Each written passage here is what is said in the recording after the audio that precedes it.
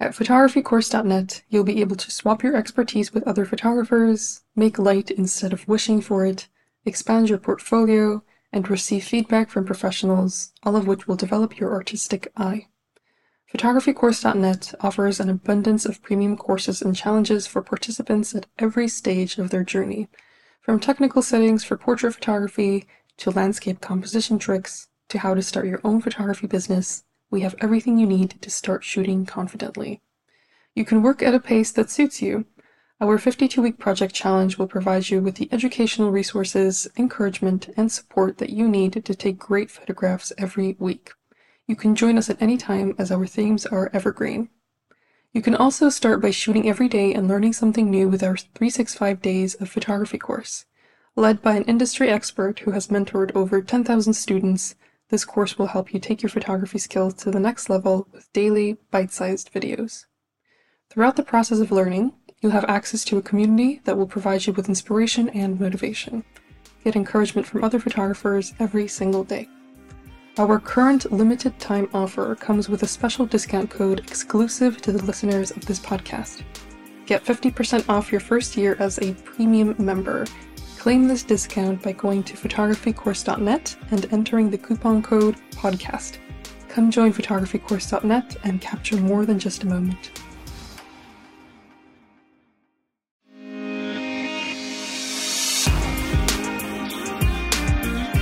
Hello everyone, my name is Taya and I'm the host of Great Big Photography World podcast, where we interview notable photographers in the industry, give advice on a wide variety of topics, and provide tips for beginners and professionals alike.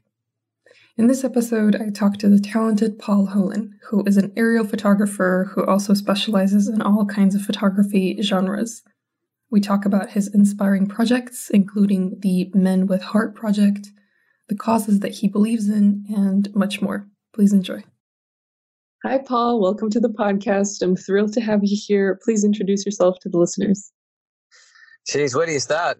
Starting from Go Dot, or where I'm at now. I'm sitting in my car in a rainy evening in a little wild island in Tasmania, which is where I live, which is just off the bottom of Australia. It sits on about 42 degrees, and it has a pretty wild, interesting climate with the cleanest air in the world and some of the most accessible, beautiful wilderness.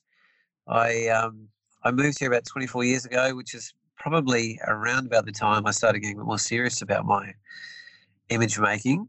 I'm born and bred in New Zealand before that, to a Roman Catholic nun from Memphis, Tennessee, and a Dutch sailing boat builder who met and fell in love with the Greek islands in about a week and moved to New Zealand and had me. I sort of began photographing, I guess, on big solo wilderness journeys throughout New Zealand, and particularly the South Island where I studied. And that's a very magnificent and huge and very young sort of impactful environment, really.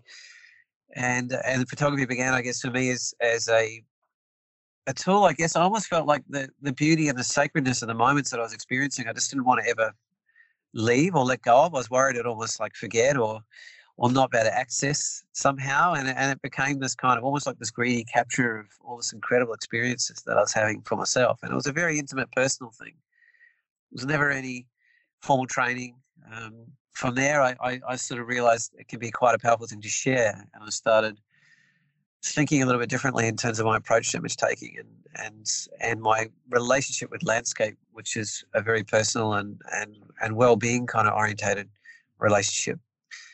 And then I moved into a career in wilderness adventure therapy, where I was working in the wilderness and all sorts of wild, beautiful places around Tasmania with recovering addicts and street kids and single mums and Aboriginal families. And I started recognizing the power of not only the landscape itself to realign people with really good values and a sense of connection with the earth that's often a bit lost in an urban sort of lifestyle, and another aspect of well-being to become more conscious and aware of and bring into your life. And I also began recognizing the power of photography to facilitate that from almost a therapeutic point of view. And over 17 years of that career, I really started becoming a lot more conscious and aware of how photography can be used as a tool for well-being and self-reflection and changing identity and anchoring sort of powerful experiences that could otherwise sort of get washed away, but can be relived and shared and honored and sunk sort of deeper into experientially through the memory and through the experience of reliving things through photography.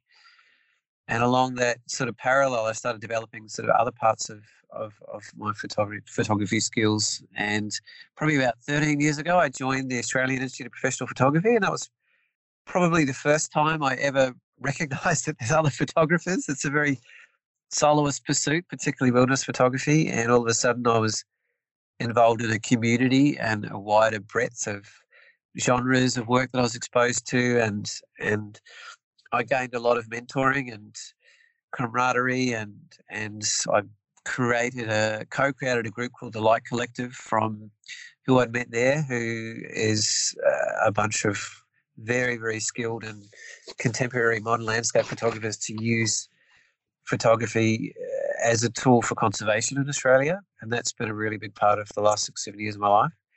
And also became a judge, and I've judged every state in Australia and the Australian Awards, New Zealand Awards, and the WPY Awards in America. And I've been on a judging training sort of program through the organisation, which has really helped develop my visual literacy and my appreciation and understanding of the breadth of what's out there in the photographic world, and being pushed to look at photography just as one aspect of expression. So we're pushed into the art world, and we look at all sorts of different types of I guess art and art history and how that sort of filtered through in photography. And in modern times, I guess I do a lot of landscape work personally. I do a lot of conservation work for a bunch of different organizations. And another project that I'm particularly proud of, it's about 20 years in the making, is a photo documentary project on exploring and having conversation about what defines healthy masculinity in Australian culture today, which is quite different from a lot of the landscape work that I'm doing. And that's just come to light in the last couple of years because that's been shot in complete confidentiality for a long time. So essentially I shoot pretty much anything and everything. And I have a bit of an ethos, I guess, that if it's not making the world a better place, then let's change tack and try and do something that is. And that probably defines a lot of what motivates me to take photographs and what I try to imbue in the photographs that I do take, whether it be a landscape or a portrait or a conservation project or just pure artistic expression. So, it's such a broad question to ask. Tell us about yourself. So I've given you a pretty broad answer, but there you go. Well, first of all, what a beautiful introduction. And second, well, wow, what a life. So many things, so many accomplishments, so many interesting projects. I'm sure that you feel very fulfilled as a photographer and as a person because you do make a difference in the photography industry and beyond. And that's not always easy to achieve. So kudos to you. And we'll dive into some of the topics that you mentioned later in this interview. And I look forward to finding out about your other projects. Yeah, great. Thank you. Mm-hmm. Thank you too. What camera equipment do you use? I see, a camera as a box that collects light. It doesn't have any influence over your understanding of light, your understanding of composition, your sense of timing, your relationship to subject. So I don't get too caught up in what I use. I've used Nikons and Canons and Olympuses and Phase Ones and just about, I wouldn't say everything in the known universe. And I began and learned and developed my photography skills and film days. But I probably am a Canon shooter through and through in terms of my daily life. I borrow certain cameras or hire certain cameras for specific purpose or focus that maybe have a certain strength or a certain capacity, whether it's high resolution or faster speed. But I now use, I graduated up to a Canon R5, which is their flagship, before the R3, which is about to come out, mirrorless camera. And there's almost nothing it can't do well. And there's probably not too many cameras in the world you can say that. It has, it's got a great amount of resolution and 45 megapixels, which I use a lot for my fine art work and the larger prints that I do. It's incredible in low light. It has 8 stops of image stabilization by hand, which is fantastic for my documentary work and low light work. It has, inbuilt focus stacking and time lapse, and just kind of nothing it can't do really well. There's probably certain systems in the world that do certain things better, but there's probably not many systems around that do everything really well, or pretty much everything. And that's been really nice for me because I've been watching the camera systems leapfrog in their capacity and ability in different areas. And to be perfectly honest, Canon's been falling behind for quite a long time. And I was asked to be an ambassador for Nikon when the sort of 850 came out, and I was like, ooh, that's tempting to jump ship. But when you own 10 or 12 Canon lenses already, you're going to take a really big hit to take the jump. And thankfully, I didn't have to wait too long for Canon to come to the party and come up with a flagship camera that's super capable and on a contemporary level that matches the other things that are out there and accessible as well. So really enjoying that. I have a couple of old 5D Mark III bodies which shouldn't realistically be alive for what they've been through, and another 5DSR, which was my poor man's entry into the larger kind of format work that I love to produce if I can. It's probably one of the most accessible in its time, sort of 50 megapixel cameras that had come out. So I just, if I can, I lean on the R5 pretty hard for most of everything I do at the moment, and I'm loving it. Yeah, well, it's good that you found equipment that really works for you. And I don't think there's a specific camera that will work perfectly for everyone. I think that's the beauty of it, that everyone has their own preferences and everyone has their own ways of approaching their work. So you just have to experiment and use all the opportunities you have. And I think it's quite. I mean, I end up, since I've been in the RPP and I met so many other photographers, I do a lot of collaborative work.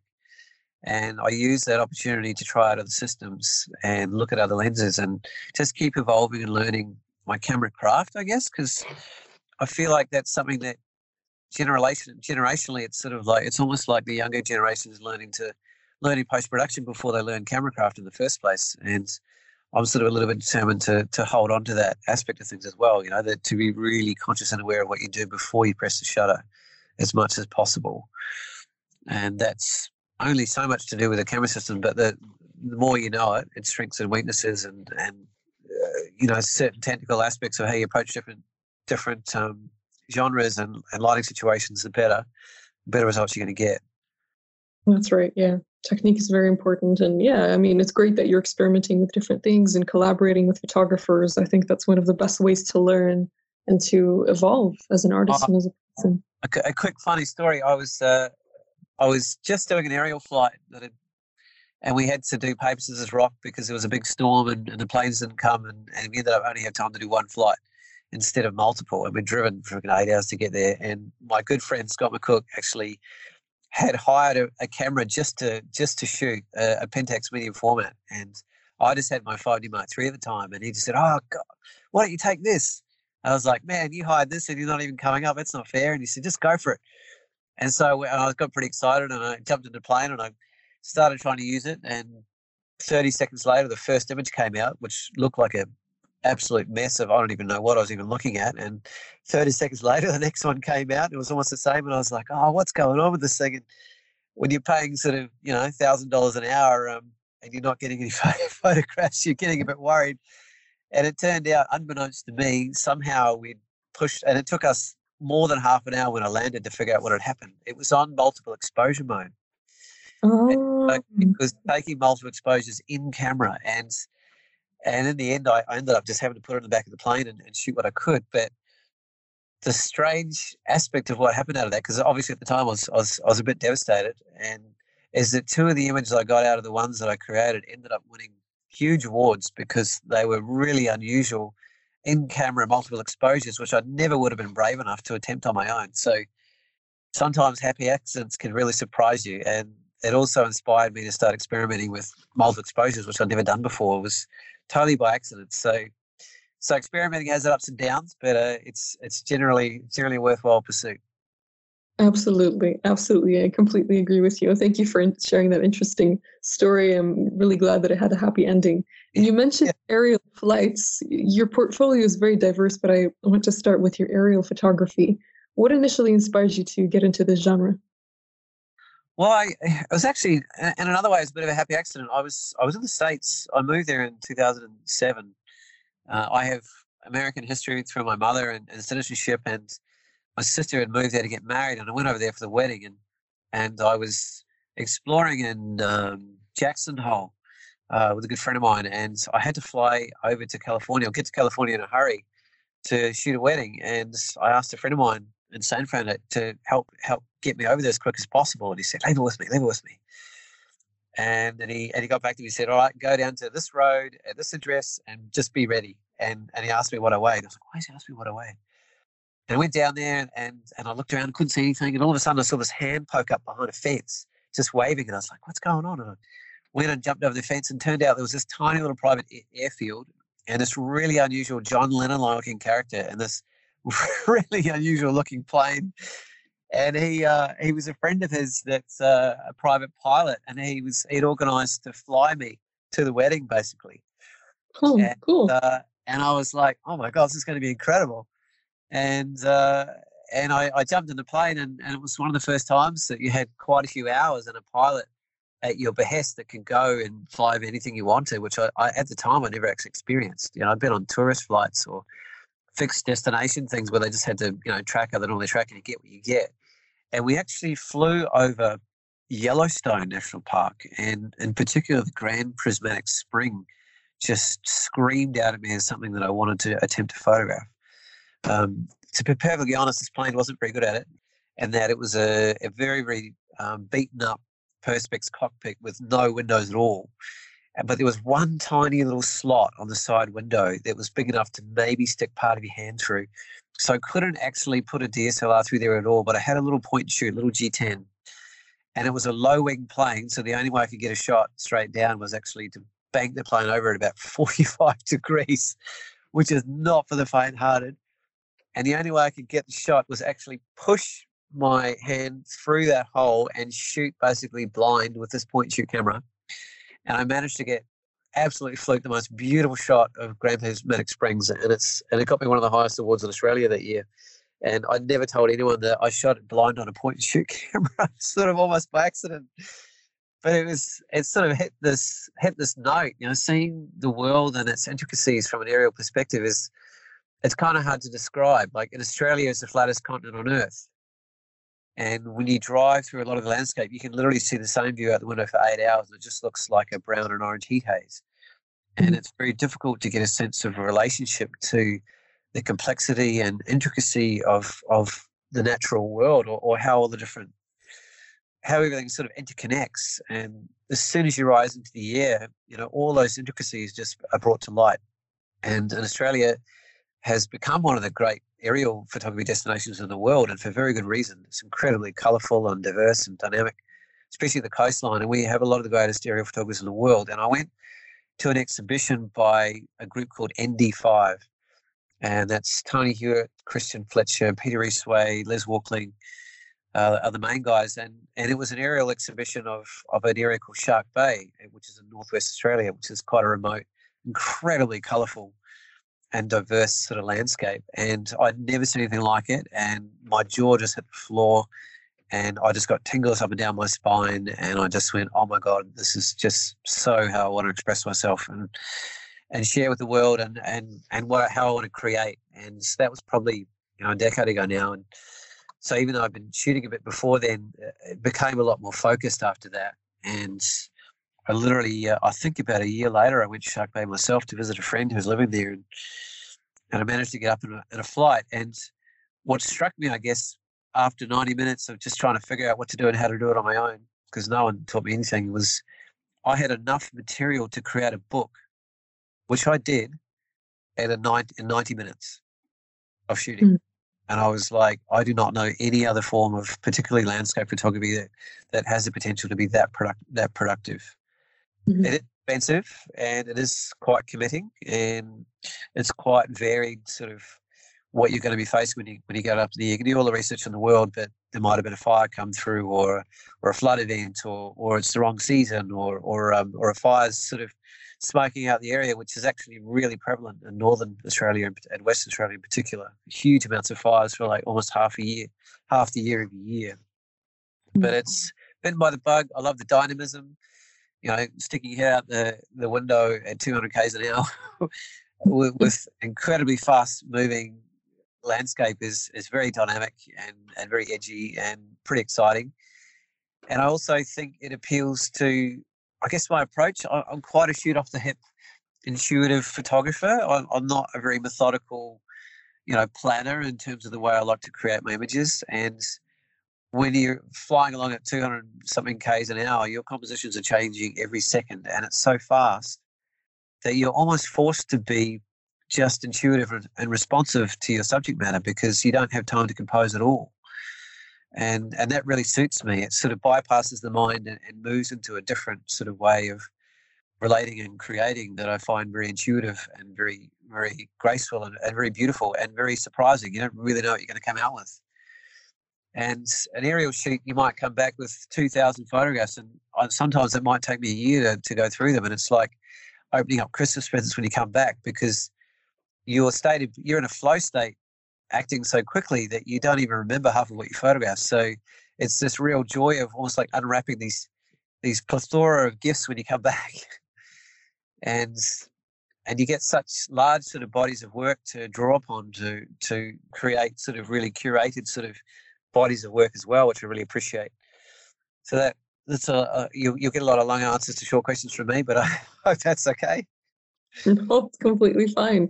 It sounds so amazing, and that genre, aerial photography, it's incomparable based on everything you've said to me. I mean, I've never experienced it. I've never taken photos like that before, but I really hope that I will have the chance to one day because, as you said, you're in a flow state. You really have to be present, and that helps you connect with all of the things that you're looking at very quickly.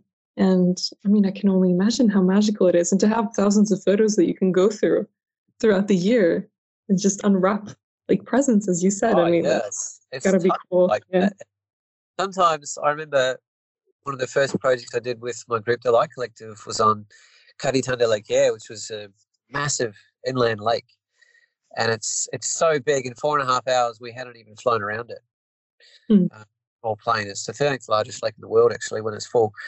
And I guess my point being, it's a little bit sort of unexpected and what you can sort of gain from it or get out of it.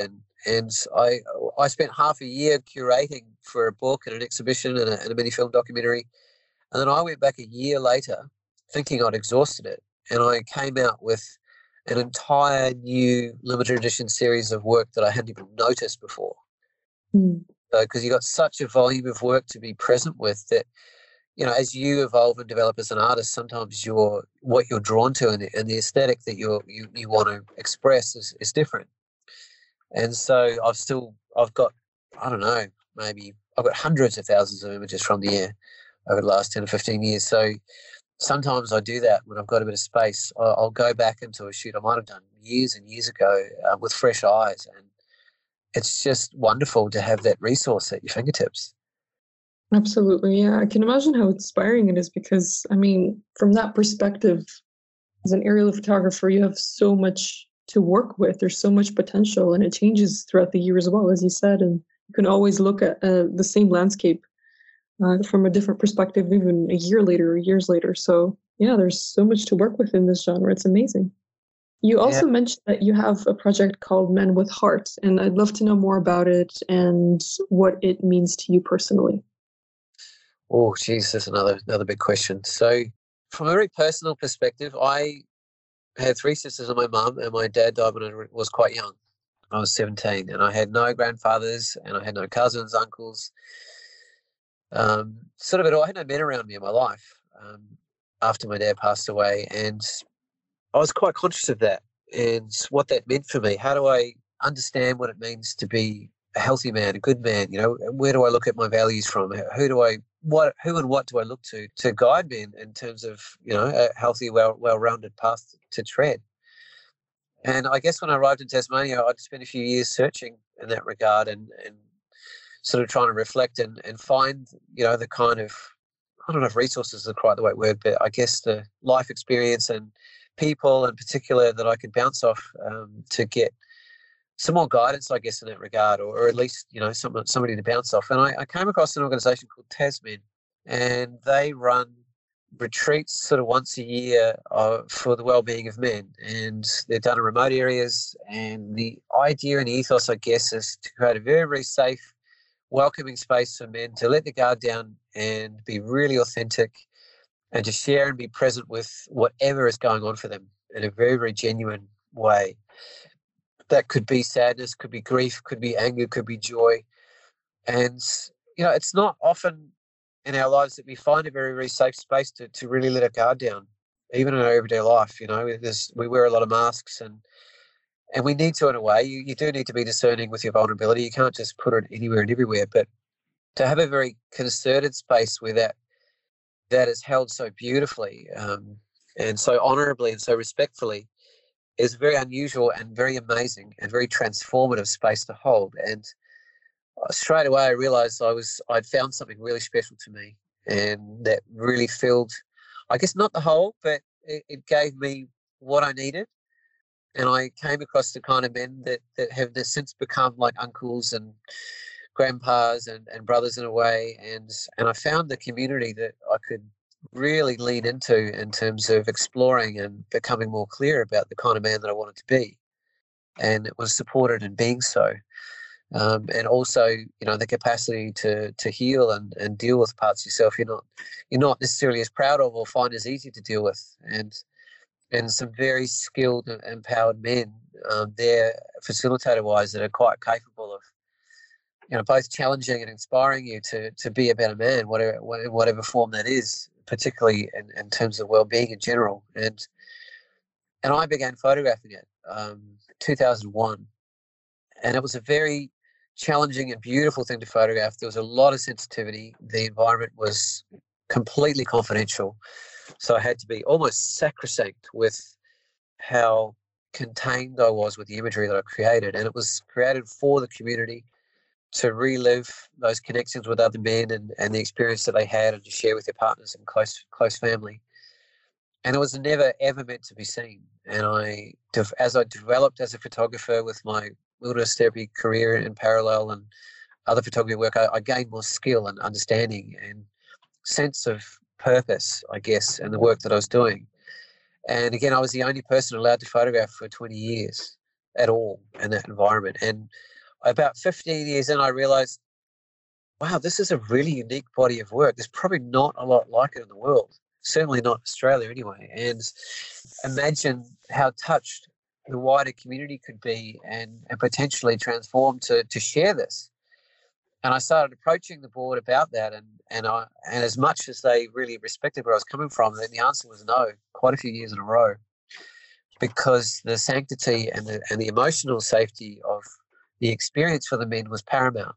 And I actually really respected that, because you imagine if you're going somewhere and you're going into a deep emotional space you've never been to, and it takes a lot of courage, and all of a sudden someone's just throwing a camera in your face and you have no idea where the photograph's going to go, you'd just shut up like a clamshell and you wouldn't go there. And that's taking incredible opportunity away from another man. So that's also something that I understood from experience.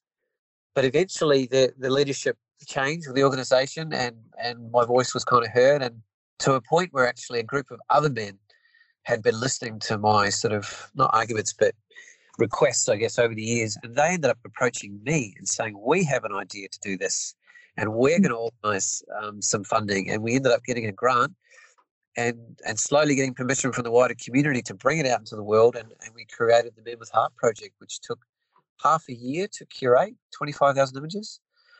And quite unusually, I'm the sole photographer for all the work, but the way it's been handled, both from me and the community, is that it's the community's work, and the curation was done by the community. I was only one aspect of it, and even to this day, whatever happens with this body of work, it's all done through the community and not by me as an artist.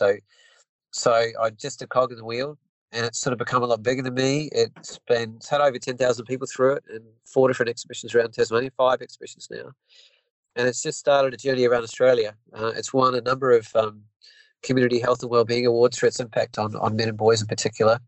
It's incredibly impactful work. Like, I've never seen as many people in tears, particularly women, who see, I guess, the qualities they're looking for in their sons and their partners, and and a sense of hope that there's men that are actually listening and doing good work to better themselves. There's the Me Too movement and other movements that are really showing up the darker things of what men's capable of, and that's important to be called into light and held accountable. But if we're left kind of with a mistrust of men, we kind of all lose. So what I love about this body of work sort of represents a very, very positive, hopeful kind of energy about it, and representation of men that are listening and developing and growing and supporting each other to become better men. And there's 9 men a day taking their lives in Australia, and that's 3 or 4 times more than women. And to me, that's testament that there's really some things going on that need addressed in terms of what we see as healthy masculinity. And Australian culture is very, I wouldn't say it's closed, but it's a bit rough around the edges with the way men interact. Yeah, it should be right, mate. There's not a lot of ease around emotional expression, particularly more challenging emotional expression, and that's not something we're taught how to do or modelled how to do well. And I feel like that's one of the impacts on that horrible statistic, is that a lot of men haven't learnt how to reach out and be vulnerable and to be okay to not be okay and to ask for help and to be ready to receive it and to understand how to navigate their emotions in particular. And so what we've done with this exhibition is, rather than just presenting photographs, we've made it to spark a fire. The idea is to go around everywhere in Australia, if not the world, and connect with communities of men that are doing good men's work in that area, engage them with the exhibition, get them to actually facilitate the exhibition, bring community in, have conversations, have artist talks, actually run what we call heart circles, where they have an experiential experience. They get to experience what it's like to be in a safe, confidential space, to let the guard down and just be how they need to be and express what they need to express in a very safe, confidential way. And we've introduced not only the photographs, but also the words of the men in the photographs that are talking about how this photograph has impacted them or what it represents for them. We also got a filmmaker in to do really beautiful in-depth interviews with men in the photographs that travels with the exhibition. And then we also created another interactive aspect where it travels with these beautiful cards that anybody feels moved by an image, they are encouraged to share what it's meant to them or how it's impacted them. And then that is actually placed with the image itself, and it travels with the exhibition, exhibition wherever it goes, and it just keeps growing. And my next aspect is to turn it into a book form to make it even more accessible, because obviously not everyone's going to be able to see it in its physical form. So COVID slowed things down, but it is on the mainland, sort of sprung and ready to go to head around the country. So as it opens up next year, it'll be getting its legs to travel around and support good men's work and sort of mental health and wellbeing around Australia. Photographycourse.net is a place where you can find an abundance of photography inspiration in different forms, like premium courses, articles, video tutorials, editing resources, and much more. We have a thriving community where you can meet new people, receive constructive criticism, and discover new ideas every single day. Here is a message from one of our top community members, Robert Morton. Hi, my name is Rob. I specialise in wildlife photography and landscape photography. I'm a member of photographycourse.net online community. I like the community because you get some fantastic ideas and some great feedback. So take your photography to the next level by clicking the link in the description. That's what I did, and I haven't looked back. If you want to join our online community, go to photographycourse.net and enter the coupon code PODCAST to get 50% off your first year as a premium member. Our 365 Days of Photography course is an amazing opportunity for you to grow as a photographer. My teammate Kevin LJ has produced this course in a step-by-step format which is very easy to follow. The course is presented in bite-sized lessons, each with a practical challenge. You'll learn and practice a new aspect of photography every single day. Each lesson is around 5 minutes long, and you can spend as much time on the challenges as you like. There's also a friendly forum where you can share the photos you take and get constructive feedback from others in the course. Kevin's professional photography experience is extensive. He covers not only photography essentials, but also many genres of photography throughout the course. You will learn far more about photography than simply how to use your camera. For our listeners, we're offering a very special discounted price of $199. The final price will soon be $365, so make sure to take advantage of this great deal today. Thank you so much for your contribution to the community, especially when it comes to mental health. I think regardless of gender, regardless of what beliefs anyone has, it's very important for everyone to take good care of their mental health. And as you said, unfortunately, a lot of men in Australia and many other countries do not have access to resources that can help them better themselves in terms of mental health and connect with people in a very vulnerable way. So you bringing awareness to this is very important, and it's beautiful that you've been able to do this in multiple ways and that you have been able to share your photographs with the world. I'm sure that it will continue impacting many people, and thank you very much for sharing the story as well. It was very eye-opening and very unique for sure. As you said, not many people are able to do something like this for a long period of time. So it must have been a very eye-opening experience for you personally as well. Very deeply personal experience. And what's interesting for me when I see the exhibition, it's sort of like each photograph has so many stories behind it that I'm probably the only person privy to, because I know those men, or I knew what lead up to that moment, and I've even known what's happened as a result. And it's sort of what's interesting about, I guess, any sort of art form is you have limited access to how it impacts people generally, because that's often very internal or it's retrospective down the track. And there's a few sort of wonderful stories. I'll just share two quick ones of how, I guess, and it's not necessarily reflective of me, but just the power of photography in general, if it's handled if it's very deeply considered, is, I don't even meet this young fellow, but apparently there was a young 12 or 13-year-old boy that came in to one of the exhibitions, and he came by himself and he spent 3.5 hours in there, and he didn't say a word. And one of the people knew who he was, and she followed up with him about a week later and said, "Oh, how was that for you? What happened?" And he said, he'd been estranged from his father for a long period of time, and he saw that body of work and something just clicked inside him and said, no longer. I need to find a way to reach out to my dad and get this relationship, back into my life. And he literally was so inspired by what he saw from the work, and it opened him so much that he found the courage to go and knock on his door and approach him and say, "Dad, I miss you. I really want to spend time with you. Can we go away and do something together?" And he just took that risk, and they did.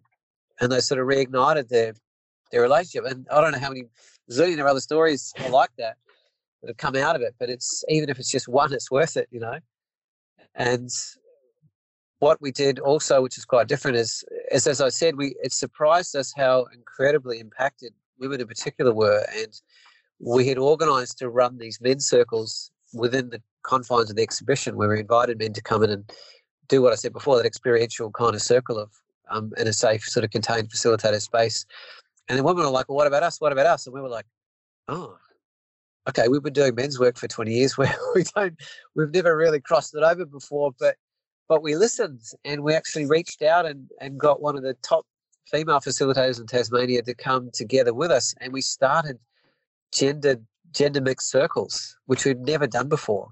And we didn't know how it was going to go, where men and women had a safe and contained and confidential space to really express, the bigger picture issues that are going on, and whatever they needed to. And it was like, whoa, it was so powerful. I went to all of them, and I obviously can't repeat anything that happened, but I will share one experience where one of the circles that we organised was only meant to be an hour and a half, and 4 hours later it was still going, and nobody wanted to finish. And we actually only had to finish because we had to get out of the building. Mm. And one of the women hadn't spoken. She was the only one. And just very gently, because it's just invitation only, there's no expectation. We said, we're about to close circle, and we're aware that you're probably the only person that hasn't spoken. Would you like to take this last opportunity? And by this time, she was shaking. She was absolutely shaking. She stood up and said, "I have not been able to be in a room with men with a closed door for 20 years. Mm. Just broke down in tears. And these three men, never met her before, just walked up quietly and wrapped her up and held her, and she just cried and cried. And it was one of the most beautiful things I've ever seen in my life. And it was just, the context of that body of work and the way it just opens people's hearts, I guess, and their emotional selves to be more available and feel safe to be vulnerable is like, whoa, like it's like if you're being around an incredibly vulnerable body of work, it sort of gives permission for that vulnerability. It makes you feel a bit safer to go there yourself. And I think that's maybe the beauty or the power in that work is here are men offering this courage and intimacy and openness all around you. And you just innately, feel, I guess, more capable or have more permission or feel more ease around that happening yourself. So we've tried to be very conscious about the impacts of the exhibition and actually have skilled people present at the exhibition all the time to actually help support people in the kind of maybe, when they don't know what to do with how they're impacted by it. And also to have men with the knowledge of, well, if they suddenly say, hey, look, I need something like this in my life, where do I go? What do I do? Or I'm struggling with this, we actually have people that know the kind of avenues and resources that are out there to help support them further. Very, very deeply personal and beautiful body of work. And I guess it's rare in a career as a photographer to create something that's bigger than you and is going to have a lot bigger legs than you ever thought would. And quite amazingly, this has sort of fallen into that space. Yeah, and it's incredible that you're a part of something like this and a big part of this. And as you said, this requires a lot of sensitivity. So you do need to be mindful of people's emotions. You need to be respectful. And I've seen this in your aerial photos as well. Like you're respectful of the landscapes. You're respectful of everything that is around you that you photograph. And I know that's quite difficult to achieve. So do you have any advice for photographers who want to get better at taking photos that tell a meaningful story respectfully? Well, I'll just sit with that word respect for a while. Like respect has lots of influences in photography. So I don't reveal locations generally, and particularly areas that are sensitive or that I know that people will visit if they knew how to get there or what it was, and that's sort of an issue with social media and conservation of landscape that comes up quite a lot. Another aspect of respect is understanding and actually researching and finding out and getting permission to photograph certain areas, because culturally a lot of areas in Australia are very sensitive and they're very sacred, and it's actually not okay to go there or to photograph them even from the air. And a lot of photographers would not make the effort or even have the understanding to or respect to even research that. And like a good friend of mine, Tanya Malkin in the West Kimberley, which is quite a very, very sacred area to the Aboriginal people. She reminds me each time, and we do a lot of area work around Australia of what areas are okay and not okay, and who to reach out to, and the different land councils you can actually find out these things from. A lot of people just go out there and say, I'm just going to shoot whatever I want to shoot. But, it's sort of, it's quite disrespectful and can be a bit, not necessarily dangerous, but very damaging to some cultural aspects of things if you're not showing that sort of respect. In terms of meaningfulness, well, I think that's a little bit personal. I think you're going to be able to capture the greatest meaning with things that are meaningful to you personally. I think taking the time to build relationships and to develop rapport and trust with your subject matter, be it a landscape or a person or a culture, is really important. And I don't think there's anything that can replace that. It's a fine line between getting the shot in a moment, which could mean you actually cross that line to get the shot because it's there in the moment and you know it's going to go, and maybe actually choose not to at times. And sometimes it's those moments that I have not taken the photograph that have ended up giving me permission to go places and do things that I wouldn't have if I hadn't shown that respect and that sensitivity, and they've become more meaningful as a result. I think immersion's a big part of it, like immersing yourself in a landscape for a long period of time and learning its nuances and its rhythms and its moods sort of gives you, and you're open to its voice, rather than trying to put your own over the top of it, so to speak. I don't go out with pre-conceptualized images in my mind. I go to a landscape and say, here I am. I'm really grateful and happy to be here. What would you like to say to me? Or how can I be your voice even? There's a quote that I found years ago, and I'm still trying to understand what it means even to me, but it's It's very simple. It just says, "Spirit, stand still for the photographer it has chosen." And I feel like that's a little bit of the reverence that I hold when I go out there, at least in the back of my mind, and sometimes a little bit more deliberately. So, yeah, having your heart involved and rather than just your mind is another aspect. People can feel when your part of your being is really wrapped up in the process of creation and what comes through in the images, and being able to listen. Such a simple word, such a hard thing to do well. Either again to a landscape, a place, a moment, a culture, a person, and that's a great skill. And that's actually one of the great skills we really really work hard at the men's gathering is practicing deep, real, empathic listening. Free of judgment and being really open, and trying not to get tripped up on your own sort of story or your own response to something emotionally, but actually just allowing the purity of what's being present in front of you to come through. That's right. Yeah, I mean, photography is so visual, but it's listening is a big part of it as well. It has to be a big part of it. And in order to understand your subject, as you said, you have to be able to listen to it, to give it a voice, to give it its own voice, and to not stain it with your own ideas or your own stories or whatever, as you mentioned earlier. And I think that's such an important yet difficult thing to achieve, but it's very important. Well, it's unrealistic in one capacity, in that you're always going to have who you are imbued in your images and your own beliefs and the reasons why you're even there in the first place. So you can't separate that completely, but it's worth making the effort to understand when that's actually helping and when it's maybe limiting what you're creating or taking it, or I guess that's a simple way to put it. Yeah. I mean, as long as you're open to learning from others and being respectful, then that's okay. And you've said that you've judged a number of photography competitions, and I know so many of the listeners are interested in photography competitions, and I'm curious to know how judging other people's work has affected your own photography. Yeah, quite immensely, to be honest. Like I said, I grew up very independent of any influences, really, apart from just my life experience in general. I wasn't really aware of much work out there. I never studied anywhere. I never even looked at other people's work for a long period of time, and so the initial kind of relationship with photography was very, very, very deeply personal.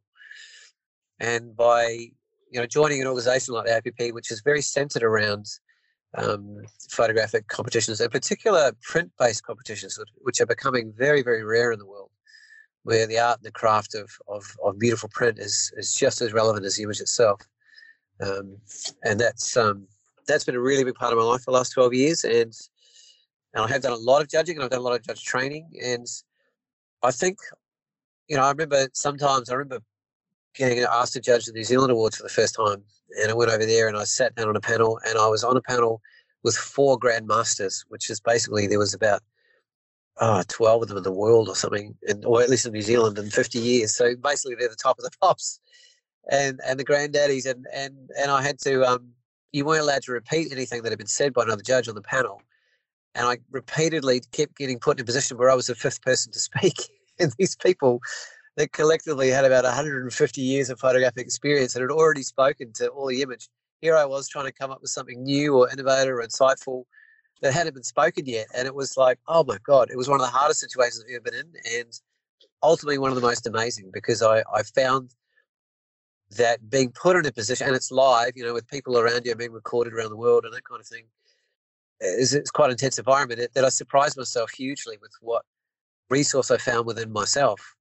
And the visual literacy and the conceptual understanding and the narrative understanding, it really, really pushed me to look deeper and look under the surface and beyond, and think about art references and connect the dots of other aspects of the image, and not get caught up in just the technical stuff sort of playing along the surface of an image. And I've really found that I personally just thrive in that environment, having live arguments with some of the great photographers of all the genres in the country, is an incredible resource for me to learn and grow from.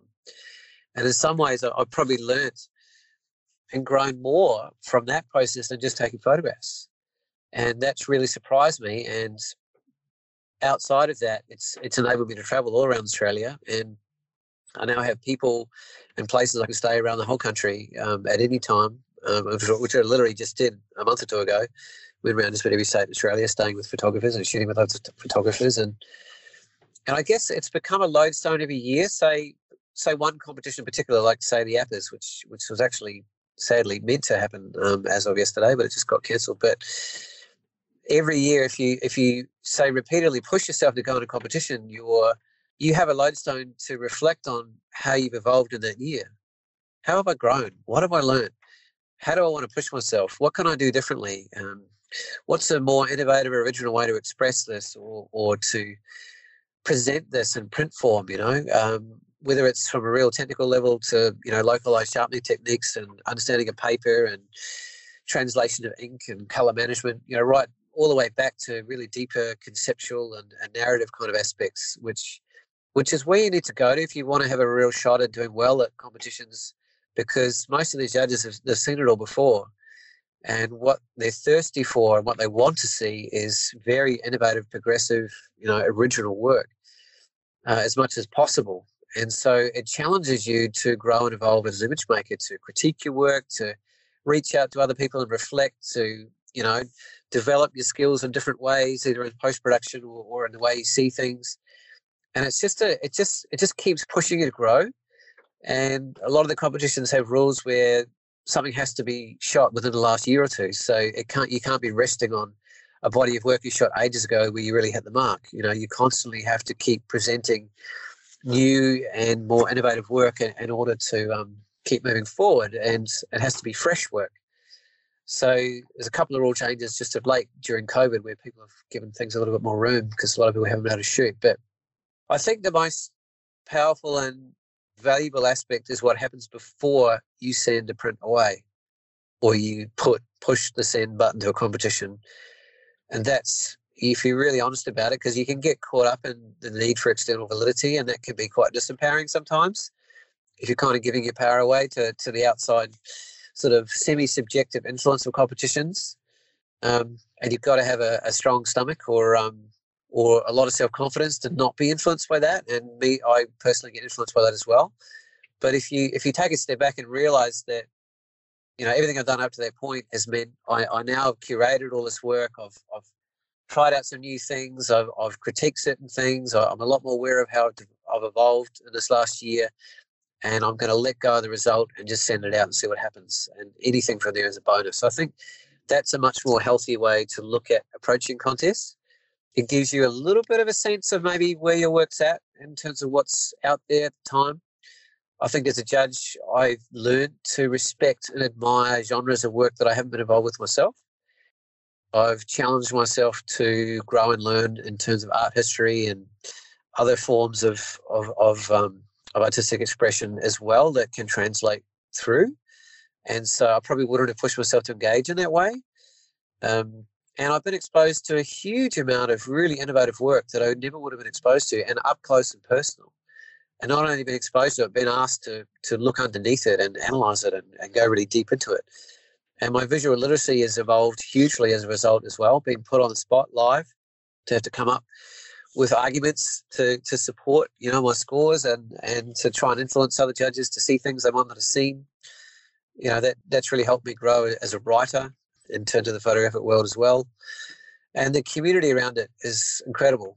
I couldn't even start to put a value on what that's meant for me, the mentoring, the friendships, the camaraderie, in what is, it generally is quite a soulless pursuit, photography. So many, many things.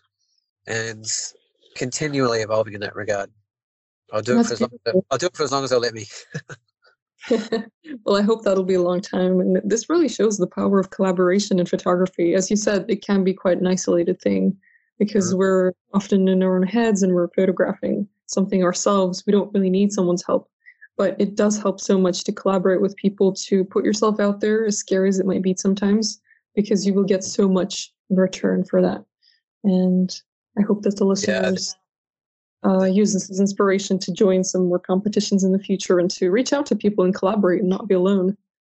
Well, I think if you just, look at the culture of the different competitions they do have a different style and expectation around the kind of work, and you want to be a little bit conscious of that, because you might be a little bit of a square peg in the round hole, depending on the culture and expectations of a competition. So say the International Landscape Photography of the Year is often very, very highly processed, refined work, with focal blending and all sorts of crazy stuff that goes on that tends to rise to the top. And there's a very refined and very elegant and almost fantastical finish to a lot of the work that tends to appeal to the judges they use and the culture of that particular contest. And then you enter something like Head On, which is an Australian-based competition, and you have no idea what's going to win. In fact, I got second one year, and the image that won landscape was a giraffe lying down on a blue tarp on the grass. You have no idea where it's going to go, and it's very much about raw, authentic humanitarian social commentary, which is really quite different. And then there's one that just came out literally a month ago, the Natural Landscape Awards, which is I'm speaking more from a landscape point of view in terms of what's out there. That's all about what happens before the shutter's pressed, and there's very strict rules about limiting post-production work at all and encouraging people to be as close to raw files as possible. So look at what's out there and maybe pick your chances. But in terms of if you're actually worried about an outcome, or putting apples with oranges is going to have a sort of a bit of a curious effect. So do a bit of homework and take a bit of a stab and try and be a little bit lighthearted about it, because it's not the end of the world either way. But again, and be very present to the value and you making the effort in the first place, and honour your courage and vulnerability for doing so, because that is significant. That's right. Very, very good advice. Okay, Paul, I have one more question for you, and that is, what is the one thing you'd like to achieve in this great big photography world? Oh, is that all? Well, I mean, I can think of a million things that on a smaller scale or a larger scale I'd like to accomplish in terms of conservation and social commentary and expression, self-expression as well from a personal level. But I guess I'll go back to something, and I think I alluded to it earlier in the show, that my father left me with is, and one of the guiding principles of the decisions that you make in life in general is this making the world a better place? Mm. And I guess that's something that pervades my life and a lot of my decisions on a daily basis, and certainly through my work. And that might come right down to, just putting a smile on grandma's face on a shoot, or noticing out of the corner of my eye the shy person that otherwise wouldn't have the courage to be part of the conversation or the visual memory of what you're recording, or all the way through to, the work that I've been doing for decades on trying to, help conserve incredible vast areas of wilderness on the planet, and challenging conversations about global warming and obviously the Men with Heart project in terms of, creating really well-needed conversation about mental health and well-being and the values that and capacity for men in terms of well-being. And so, I guess your ideas of what's possible evolve as your skills and your confidence and your capacity and your resources, because I feel like, resources from a community point of view and an industry point of view get wider as you get more engaged as well. But yeah, if I pull it back to something really, really simple, is this bringing meaning? Does it have a positive purpose? And I'm a little bit stubborn in that regard, in that, I usually pretty much won't engage in an activity or with a company or with a shoot that doesn't have a positive purpose, and you can be very broad about what that is, but you kind of know it, you can feel it and get a sense of it.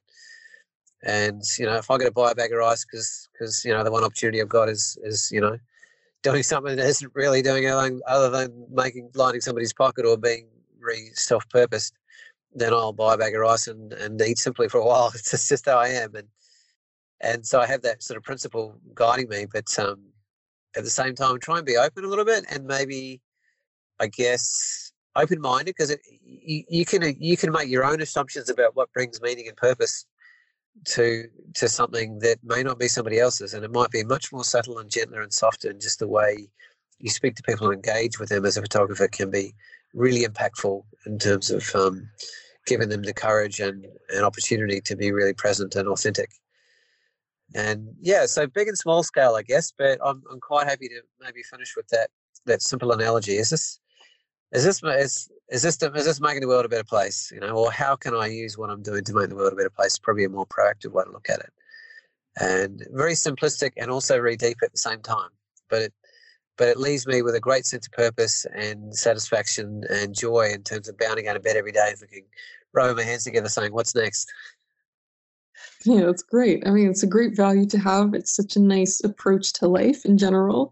And people, yeah, I mean, when we think of changing the world or making an impact, we think of these huge things, and you are doing those things. But as you said, it's something that can be achieved on a smaller scale as well, where you speak to people with kindness, or you treat everybody the way you'd want to treat yourself. And those are all very simple things, of course. That's another big one my dad gave me. Always treat others as you'd like to be treated yourself. That's a huge guiding principle in terms of my daily life as well. Yeah, thanks, Dad, wherever you are. Yes, thank you, Paul's dad. But yeah, I mean, these seemingly small things that are repeated all the time, they can make a huge impact in someone's life, and people remember the way that you make them feel, right? And so if you can do that as a photographer, as a person, then it can really make an impact in the world. So, well, I want to thank you for sharing your story, first of all. It was really vulnerable and beautiful, very helpful on a technical and personal level, and I have no doubt that you will continue making an impact in the photography industry and beyond with your amazing work and your amazing principles. So thank you for sharing your story with the listeners and me. Absolutely my pleasure. And thank you to our lovely friend Serena in Iceland for connecting the two of us and making it possible. Absolutely, yeah. Thank you to Serena. Such an amazing interview that led to another amazing interview. I'm very grateful. Absolutely my pleasure. Thank you. Yeah, it's so wonderful to have such an authentic platform to be really present and open and vulnerable and personal and feel safe to do so. So thank you for providing that too. Oh, thank you so much. I had such a nice conversation with you, and I cannot wait to share this conversation with the listeners. Yeah, great. Well, enjoy, everyone. I had a lot of fun talking to Paul about his amazing projects and everything that he's passionate about. I'm really happy to connect with somebody who really cares about different kinds of projects and helping people, and I really hope that his story inspires you to put yourself out there and contribute in your own way to the world. See you next week. There's a simple reason why photographycourse.net is the highest rated photography community in the world. It's because the people who use it made it that way. Why not join us right now? Improve your skills, get exposure, and discover an exciting new world of photography. While you're at it, claim your special discount code by going to photographycourse.net and entering the coupon code PODCAST to get 50% off your first year as a premium member.